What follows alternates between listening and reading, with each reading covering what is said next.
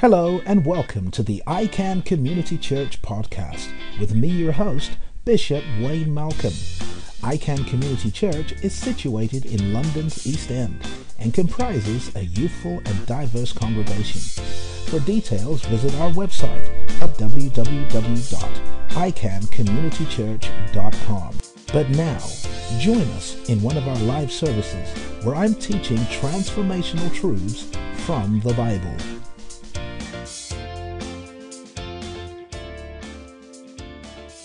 Amen. Wow. Thank you. Well,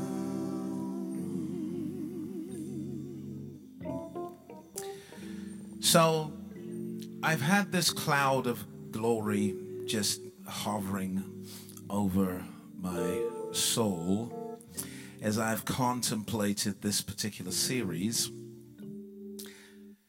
And I'm going to try to get through it tonight.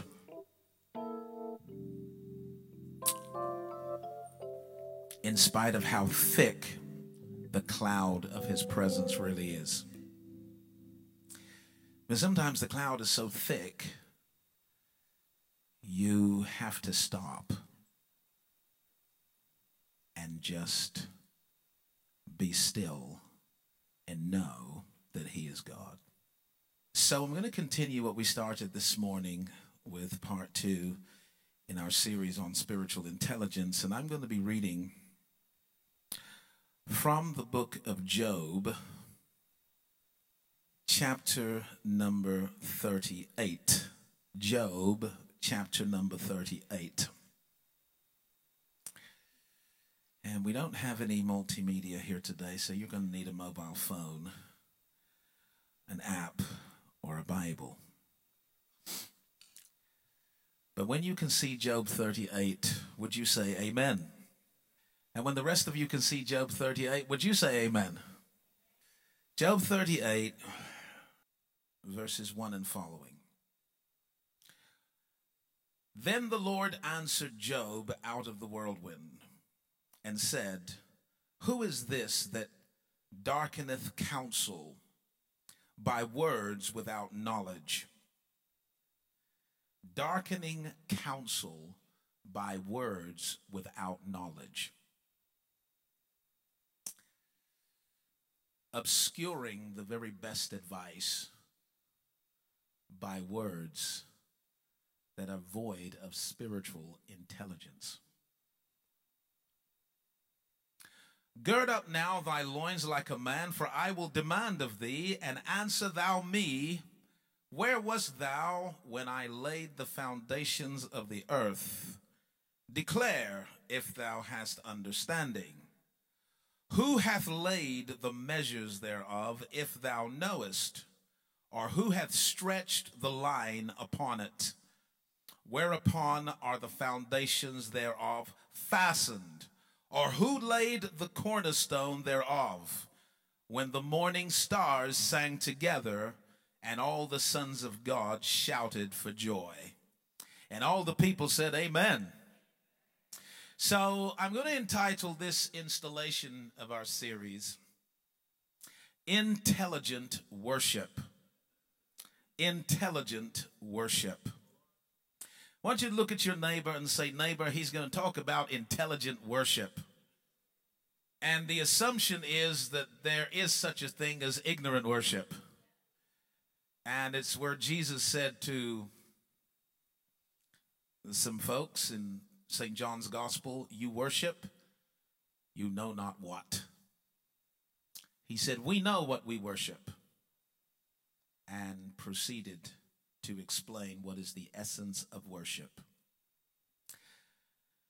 So what I'm going to do tonight is take us on a bit of a journey in an attempt to increase our spiritual intelligence in the area and the arena of worship.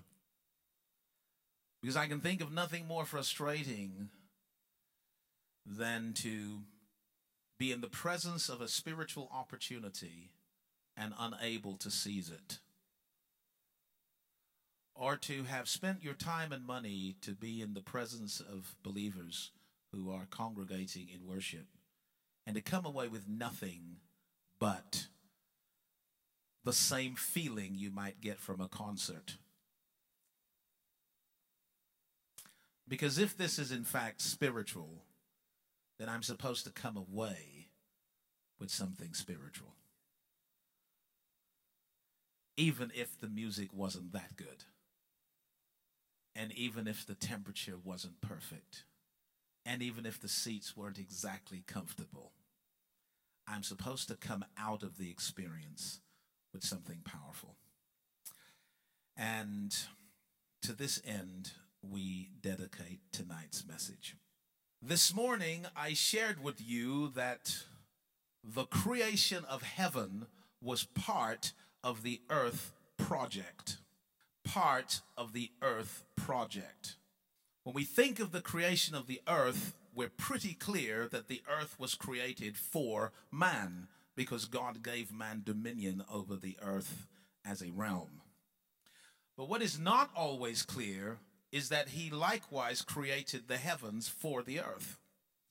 That he did not need heaven as a dwelling place, because he clearly lived somewhere before he created heaven. In the beginning, God created heaven and the earth. So that wherever he was before heaven existed, he ultimately still is. And he has chosen to enthrone himself in this realm called heaven, which is his throne. But to suggest that a throne is a house is perhaps missing the point. If heaven is his throne, then where is his house?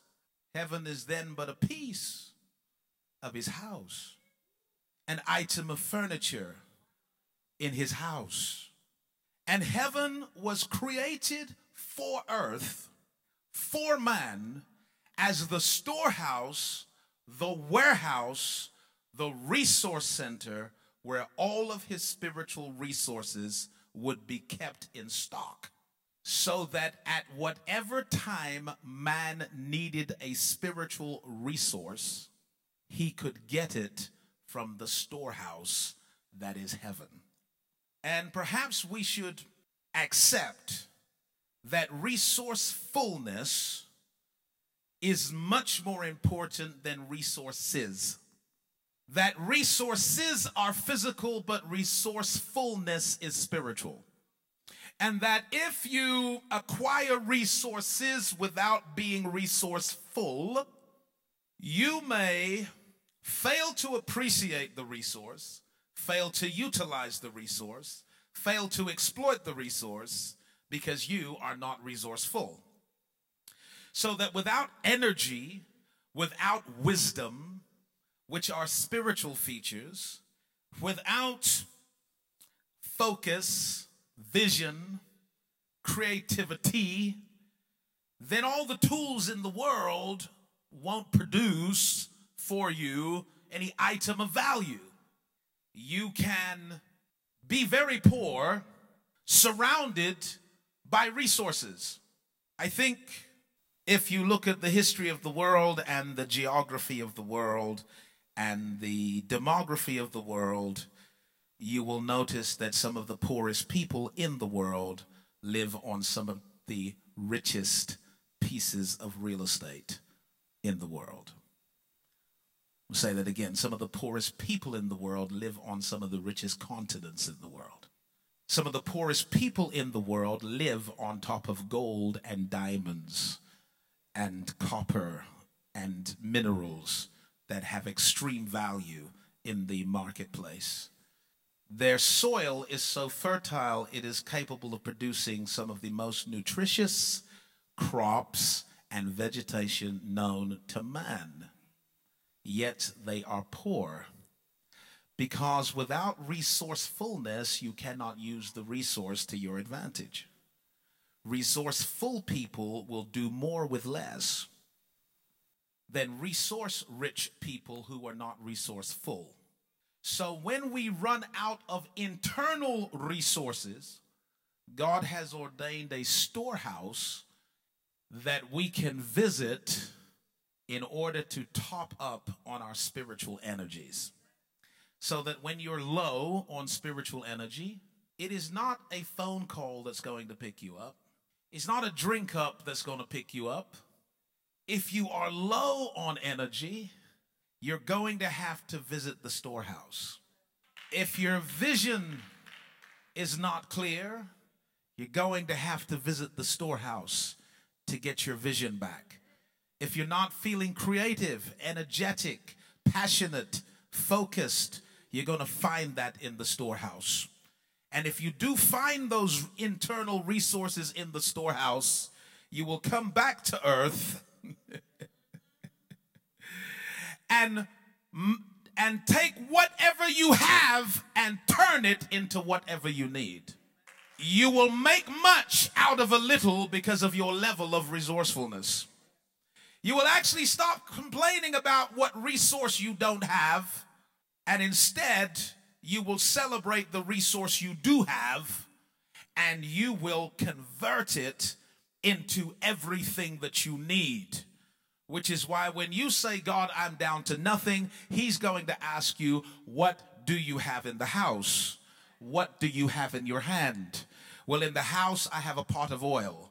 Well, what you have is all you're going to need once you are creatively resourceful, rich in faith, rich in creativity, rich in passion, rich in energy. That little pot of oil could actually be the beginning of an oil business. So if I stay out of the storehouse that heaven is for too long, I'm going to run out. I'm going to deplete. I'm going to be like a car that is run low on petrol, oil, and water. And the car needs those three essential fluids in order to keep going. And if I ignore all of the indicators, all of the warnings, all of the red lights, and just keep on driving, eventually I'm going to crash, I'm going to stop. And what is often difficult is if you stop in between service stations, because now you're going to have to thumb a ride. In other words, you're going to have to find someone who has energy, who has fuel, who has oil, has water to take you to the place where to get it so you can get it and continue on your journey. So what a church service does is it presents for us an opportunity to fill up the tank. It does. Spiritual disciplines, spiritual activities are an opportunity to fill up the tank. And as we shared this morning, Jesus is the door. He is a portal that gives us access to the rich realm. Woo! The rich realm. Why do I call heaven a rich realm? Because in all the metaphoric descriptions of heaven, which have to be metaphors, really, and, you know, at a naive, infantile level, we like to think that heaven has streets made of gold and gates made of pearl. But these are beautiful, prophetic pictures to describe how rich, abundant, wealthy heaven actually is. When we run out, our job is to go to the wealthy place and to fill up. And what we have through Christ is a door that allows us to go into the wealthy place. Watch this now. To go into the wealthy place with his debit card. Wish I had some help in here. Because if I give you my debit card and my PIN, your credit history doesn't matter. Your bank account doesn't matter. What you have, what you've done, your financial personality doesn't matter because you're buying it with my stuff. Which means that when Christ gave you the power of attorney, which is the legal authority to use his name, he is giving you his debit card, and he's saying when you go to the storehouse of heaven, don't buy anything in your own name, buy it in my name. Don't try to put your debit card on the table, put my debit card on the table. You go there in my name. When you go in his name, you are now worthy of anything that he can afford. If he can afford it, you can have it. Now I need you to talk back to me and say, if he can afford it, I can have it. Whew. I think we need to say it again. If he can afford it, I can have it. Which is why you have to come boldly to the throne. Because if you're not coming boldly, you are actually wondering about your credit history. You're wondering about your account. You're wondering about your status. You are wondering about yourself. And the problem is that in this dimension, listen to me carefully, sin is not allowed. Sin is not allowed. You cannot bring sin into that dimension, because when it comes into contact with that dimension, it will die. And the carrier thereof will die. So you can't bring sin into that dimension. So in the gospel, what Christ did is he became you in the earth, and that was the grace of God. Which meant that God credited Christ with your sins while he was on earth. Which is why he bore the penalty for your sins. Even though he had committed no sin, he was credited with your sin. That's by grace. Through faith, God credits me with his righteousness. Even if I haven't been as righteous as him, he credits me with his righteousness, so that I do not appear in heaven as a sinner. I appear in heaven as Christ. Which is why the Bible teaches that we are in him. Our life is hidden with God in him. We are blessed with every spiritual blessing in the heavenly places in him. Because when God sees you, he sees you through Christ. He does not see you in your earthly persona. He sees you in your heavenly persona, which is righteous, which is worthy, which is holy, which is justified, which is glorified, which is sanctified, which is blameless, which is without fault. So you have a right to anything you request from the storehouse, because you're not coming in your name, you're coming in his name. And that's the through faith part. By grace he became you in the earth. Through faith I become him in the heavens. And the exchange has taken place, the crossover. It's not enough for him to have paid for your sins and taken on your life. By grace, you must now by faith take on his righteousness and his life. He took your life to give you his life. And I haven't really experienced salvation until I take on his life. It's only a part job if he took my life. I've got to now take his life. If he took my old tattered garment and gave me a robe of pure white, I need to put it on and see what it feels like. Jesus is the door. Let's all say he's the door. And one of the ways that we enter through the door into the heavenlies, into the warehouse, into the storehouse, is through praise and worship. Through praise and worship, one of the ways we can enter in is through praise and worship. That's why I say there's a big opportunity in front of us today, but if we don't understand the opportunity, we're not going to seize the opportunity. And we will pull in at the petrol station and forget to get any petrol. And drive off in the red. And wonder why come Wednesday we have crashed. Through praise and worship. But praise and worship is an intellectual activity. In other words, we are to praise him with understanding. It is not just our hands are supposed to go up. Our mind is supposed to go up. We are supposed to be doing something for reasons that are sound and sensible. If you're clapping, you need to clap for reasons that are sound and sensible. If you're shouting, shout for reasons that are sound and sensible. If you're singing, sing for reasons that are sound and sensible. If you're praying, pray for reasons that are sound and sensible. If you're dancing, dance for reasons that are sound and sensible. And what I'm going to try to do tonight is to deliver some sound and sense to the things that we do. Because if we have sound sense to the things that we do, we will do them with a little bit more intentionality rather than coincidentiality, whereby, wow, something happened. I don't know what, but something happened. Well, rather than I don't know what happened, but something happened, because we've even got songs about that. Something happened. Now I know he touched me. But we don't understand what happened. It's just something happened. And perhaps we need to go beyond something happened and get a sense of the cause and effect, the law of causality, cause and effect, that's at work when we praise and worship. In other words, we are causing an effect with everything that we do. We're causing an effect. And if we understand the cause of a particular effect, we can use that cause to create the same effect over and over again. Surely that's the essence of science. Science doesn't really create a universe. It observes a universe that's already full of wonder, and it looks for causes behind the effects.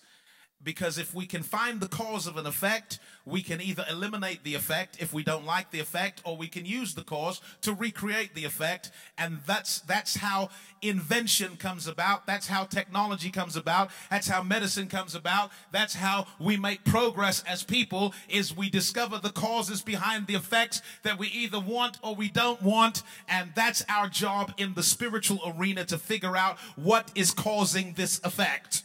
Why don't you look at your neighbor and say, neighbor, what is causing this effect? Now, I didn't say which effect. It could be an effect that you don't like, but the best thing you could do is find out what's causing that effect. Because if you can find the cause to the effect, you can eliminate the effect from its root, instead of just pulling the fruit of it away for it to grow again. If I don't understand the cause of an effect I don't want, I never really get rid of the effect. I only ever treat the symptoms of a problem, and I never get to the root. Likewise, if my experience of breakthrough and triumph and all of those things are all accidental, I don't know what's causing that effect, I can't use the cause to create the effect over and over again. How many of you would like to find some causes to the best effects of your life? Amen? Some causes to the best effects of your life. It's beautiful. So there are 7 Hebrew words that are translated praise, or a derivative of praise, in the Psalms. In the Bible, 7 Hebrew words that are translated praise. Some of you are familiar with some of these words because they became quite a catchy sermon back in the day, and people would go through the 7 words and get us all to do the 7 things, okay? So Hallel is probably the base Hebrew word for praise, and it is the root of Hallelujah. Yah, the short form of Yahweh. So you are hallelling Yahweh. But if you don't know you're hallelling Yahweh, then it's just a sound. Hallelujah. Hallelujah. But when you are hallelling, actually what you are doing, if you look at the root of the word, is you are boasting, bragging, and showing off. Which means that you've credited him with every good thing in your life. You've given him that credit, and you're bragging on him. Hallel. It's him. It's Yahweh. And in the idea of Hallel is the idea of shining. Okay? In other words, you cannot hide and Hallel Yahweh. It's very much something that you do to stand out.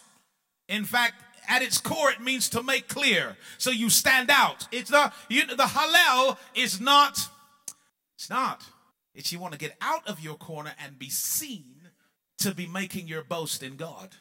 I'm not going to go through all the Hebrew words, though I could. Here's another beautiful one. There's Yada. So I'll say Yada. Has to do with lifting up your hands. But there's 2 Hebrew words that mean to lift up your hands, and I love this. The lifting up of your hands when you Yada is the lifting up of the hands of a child to their father, saying, Daddy, catch me, lift me up. Think about that for a moment. You're the child, he's your daddy. In that mindset, catch me, hold me, lift me. I'm reaching out to you. Deep, isn't it? Got a bit of meaning to it. There are words that mean to sing. There are words that mean to play instruments. There is a great word that means to shout. Shabach. Shout unto God with the voice of triumph.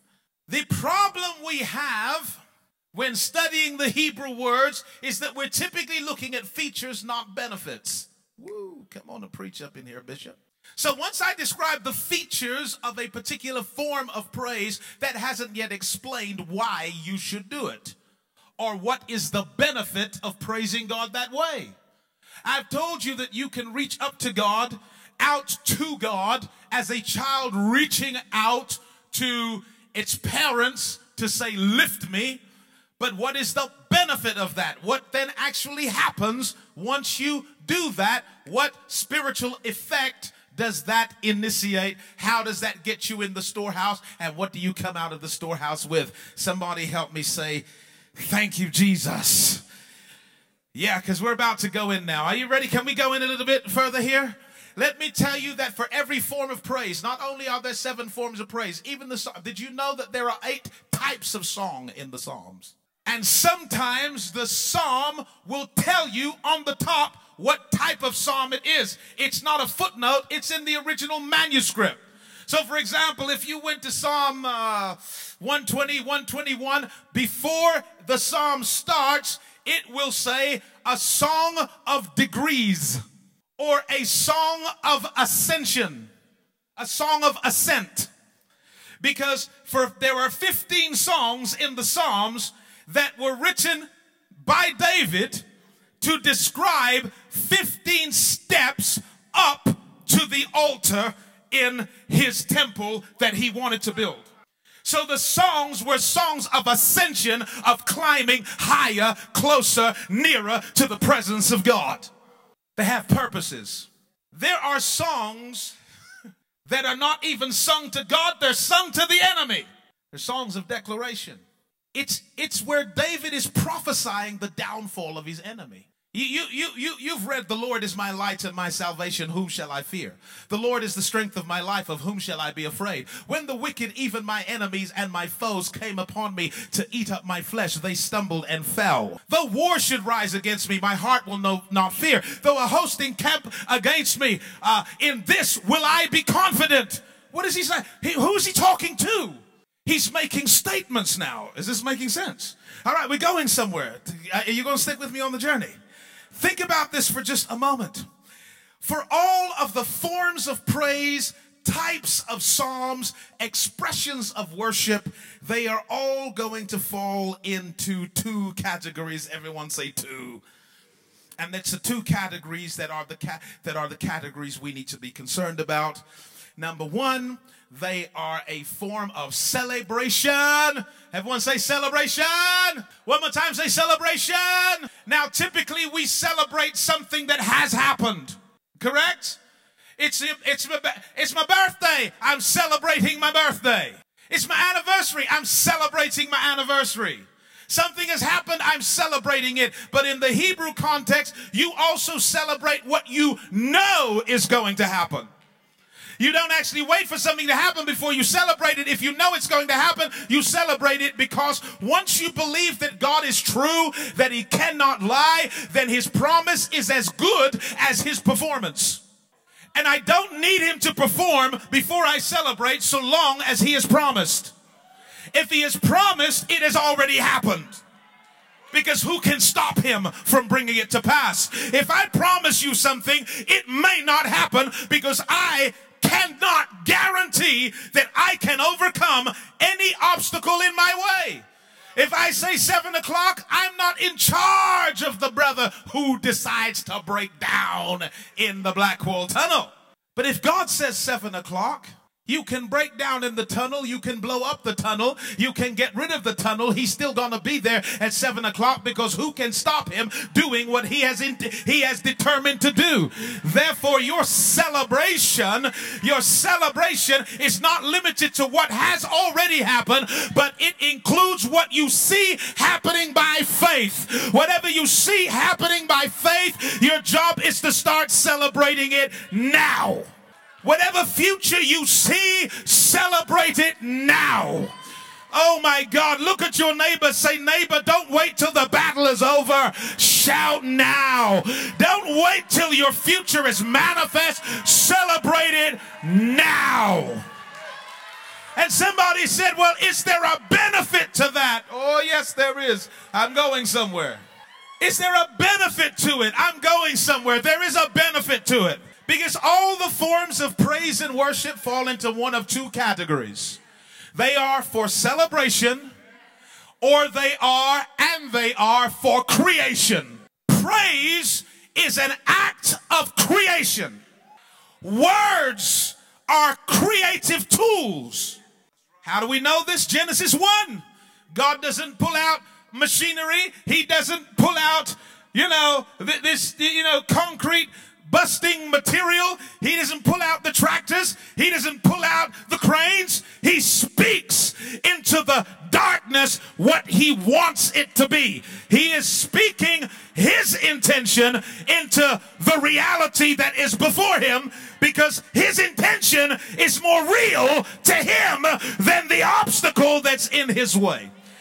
He's therefore taught us that words are not just for communication, they are for creation, which is why you have to be careful what you say. You have to start to respect the power of your own words. You have to understand that your words are like the helm of a ship. They are determining the direction of your life. If you want to control a horse, you have to put a bit in its mouth, and with a bit in its mouth, you can turn it to the left, you can turn it to the right. If you want to change the direction of a ship, it is a small helm that is going to change its direction. That is your tongue. And out of the abundance of the heart, the mouth is speaking and creating a direction for your life. So we've got to value our words. We've got to respect our words. We have to understand that our words are tools of creation. So that when you praise God specifically for the things you see by faith, you are not only celebrating in advance, you are creating the very thing. I'm going to prove it to you. And if you're ready for this, you're brilliant, because this blows me away. I need the players of instruments to be repositioned where you're meant to be. Music is spiritual. Did you know that? All music is spiritual. Did you know that? It is meant to transport words and thoughts. It carries them along a fast track to the soul.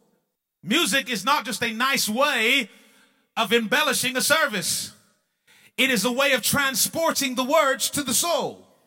And it also utilizes left and right hemispheres of the brain, which assist faster learning and greater comprehension and memorization. Which is why there are things that you cannot remember, but you can still remember the lyrics of a song that you haven't heard for 15 years.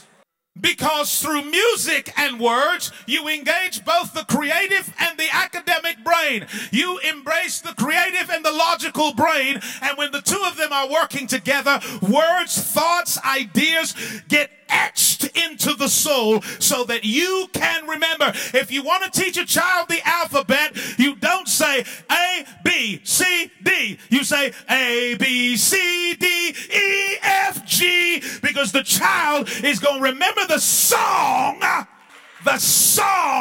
because both hemispheres of the brain are engaged. So we're not just singing and playing music in church to sound nice. There are thoughts God wants to embed within us so that even when you backslide and turn up at the club and try to act like you've never been redeemed, a song from Zion is going to come up in your mind. Y'all ain't going to help because God has burned it in you. Once a sinner far from Jesus, I was perishing with cold. But the blessed Savior heard me when I cried. Then he threw his arms around me and he led me to his fold. Now I'm living on the hallelujah side. I learned that at 17 years old because the old mothers in Zion sung it every week from the hymn book. Now I can't forget it. At 35-ish, I can't forget it.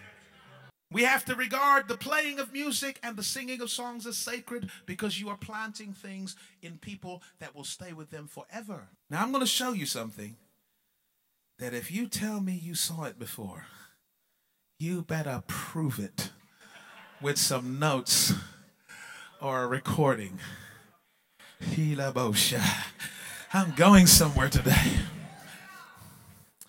Because when you read the account of creation in Genesis 1, you think you're seeing the whole thing, but you're not.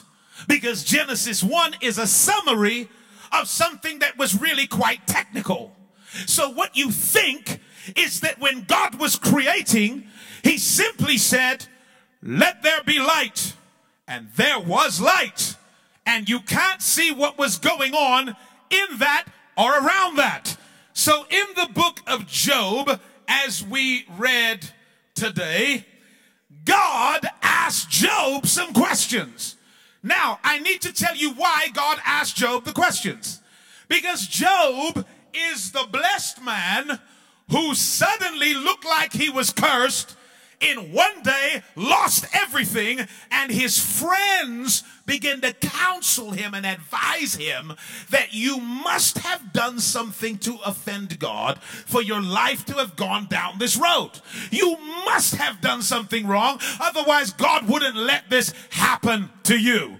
And they were using their theology, which came out of the shadows, not the light of the New Testament, but the shadows and the prefigurings of the Old Testament, which was a partial revelation of God, not a full depiction of God's character. And they said to Job, you need to confess your sins. You are actually a sinner, and that is the only explanation for the boils in your body, for the loss of your wife, your children, your house, your business. You have to be a sinner. So Job now begins to rationalize, and he decides, I'm going to argue with God. And he starts to tell God how God should deal with his situation. He starts to advise God on how God could be a better God in his life. Is this making sense? He's now, because we get to that place, don't we? Where we're going through something and we've got a lot of advice for God, and we call it prayer. We call it prayer, but we're telling God how he could be a better God. And how he could look after you much better, and exactly what he should be doing right now, and how exactly he should deal with the situation right now. And Job is there telling God, and God says, hold on a minute, Job. I'm going to talk to you now. I'm going to ask you some questions now. Now you stand up like a man and you answer me. You think you know how I should be operating right now? So let me ask you this question. Where were you when I laid the foundation of the earth? Did you give me any advice on how to create a universe out of nothing? Did you advise me on the measurements, the materials, the positioning? Science will tell you that if this planet were just a little bit to the left, we couldn't live on it. A little bit to the right, we couldn't live on it. Job, where were you when I figured it all out and put it all together? Before you tell me how to run my life, before you tell me how to do my job, before you tell me how to be a better God than I, you need to tell me where you were when I made everything that you enjoy. In other words, Job, just maybe I know what I'm doing. Just maybe, Job, I let you go through the things you went through for purposes and reasons that are above you. And just maybe if you submit and surrender to my wisdom and have some humility and praise me in the midst of it, you will find out why. I haven't dropped the bomb yet. He then says, while I was creating, laying the foundations of the earth, the morning stars sang together and the sons of God shouted for joy. That's the part you don't see in Genesis. Let there be light. All the angels are on their feet. Glory! Hallelujah! Yes, Lord! So that he was creating in an atmosphere of praise. God is not sending his God's word to create anything in your life, if you are not responding with praise and worship and your shout, the morning stars have to sing together and the sons of God shout for joy.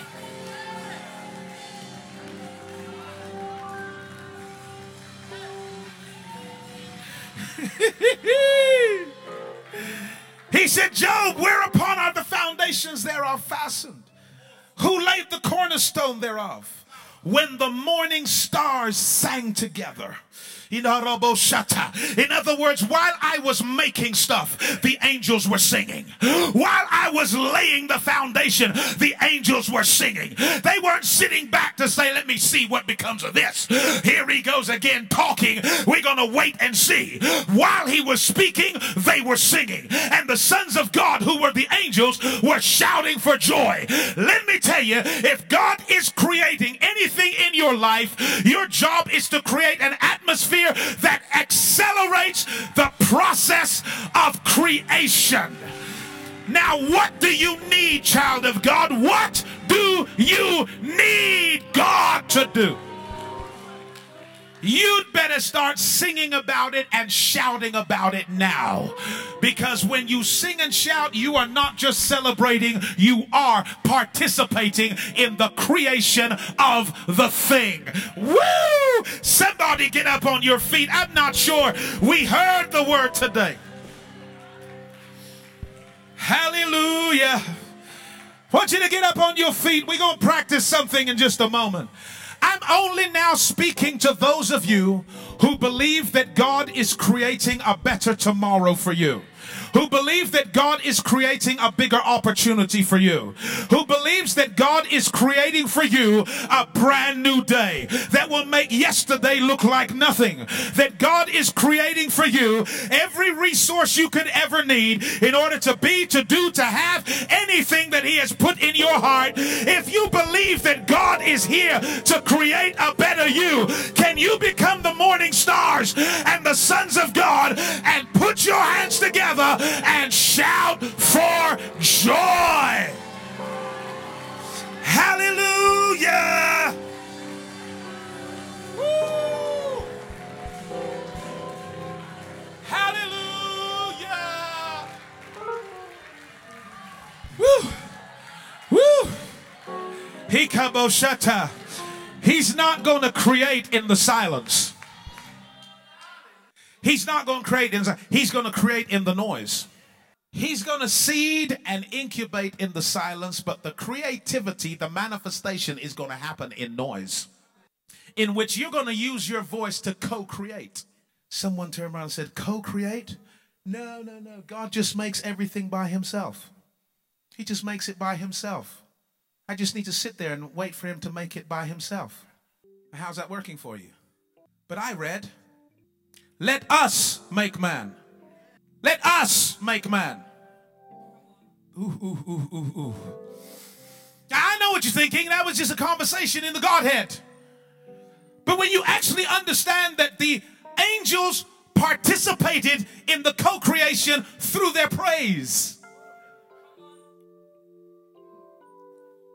Because, you know, great leadership is not about you telling your team to wait while you do and come back and take all of the celebration. It's about recognizing that every single one of us that has played any part whatsoever has been part of the creative process. And therefore, let us, angels, I know you're not physically doing it, but let us, come on, angels, shout, angels, sing, while I'm going to make man from the dust of the earth, and I'm going to breathe into his nostrils the breath of life. But it's going to be us co-creating in a partnership of praise. You can create your future by praising God for it now.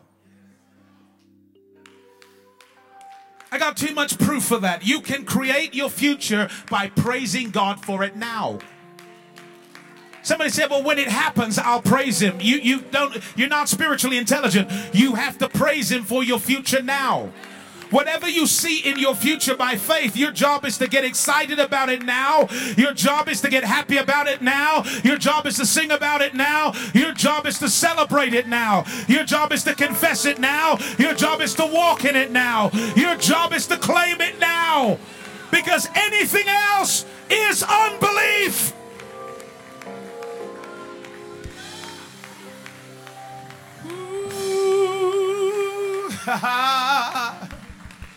Hallelujah. So, I just want those of you that are ready with me, because I'm gonna participate in the process of creating some things right now, right here on this fire night. And I want those of you that are gonna join me in creating through your praise and through your worship. I want you to come out and meet me right here in this altar, and let's just get together in his presence. Hallelujah. Hallelujah. Woo. Hallelujah. Yes, Lord. You've been listening to a live sermon at ICANN Community Church. We hope that you feel inspired, informed, and empowered to take your life to the next level. We want to build a relationship with you, whether you attend ICC or not. Of course, we would love for you to visit or even to join. But if that's not possible, we can still stay in touch. Go to our website at www.icanncommunitychurch.com and subscribe to our mailing list for updates on special events which may be coming to an area near you. Until next time, this is Bishop Wayne Malcolm saying God bless you.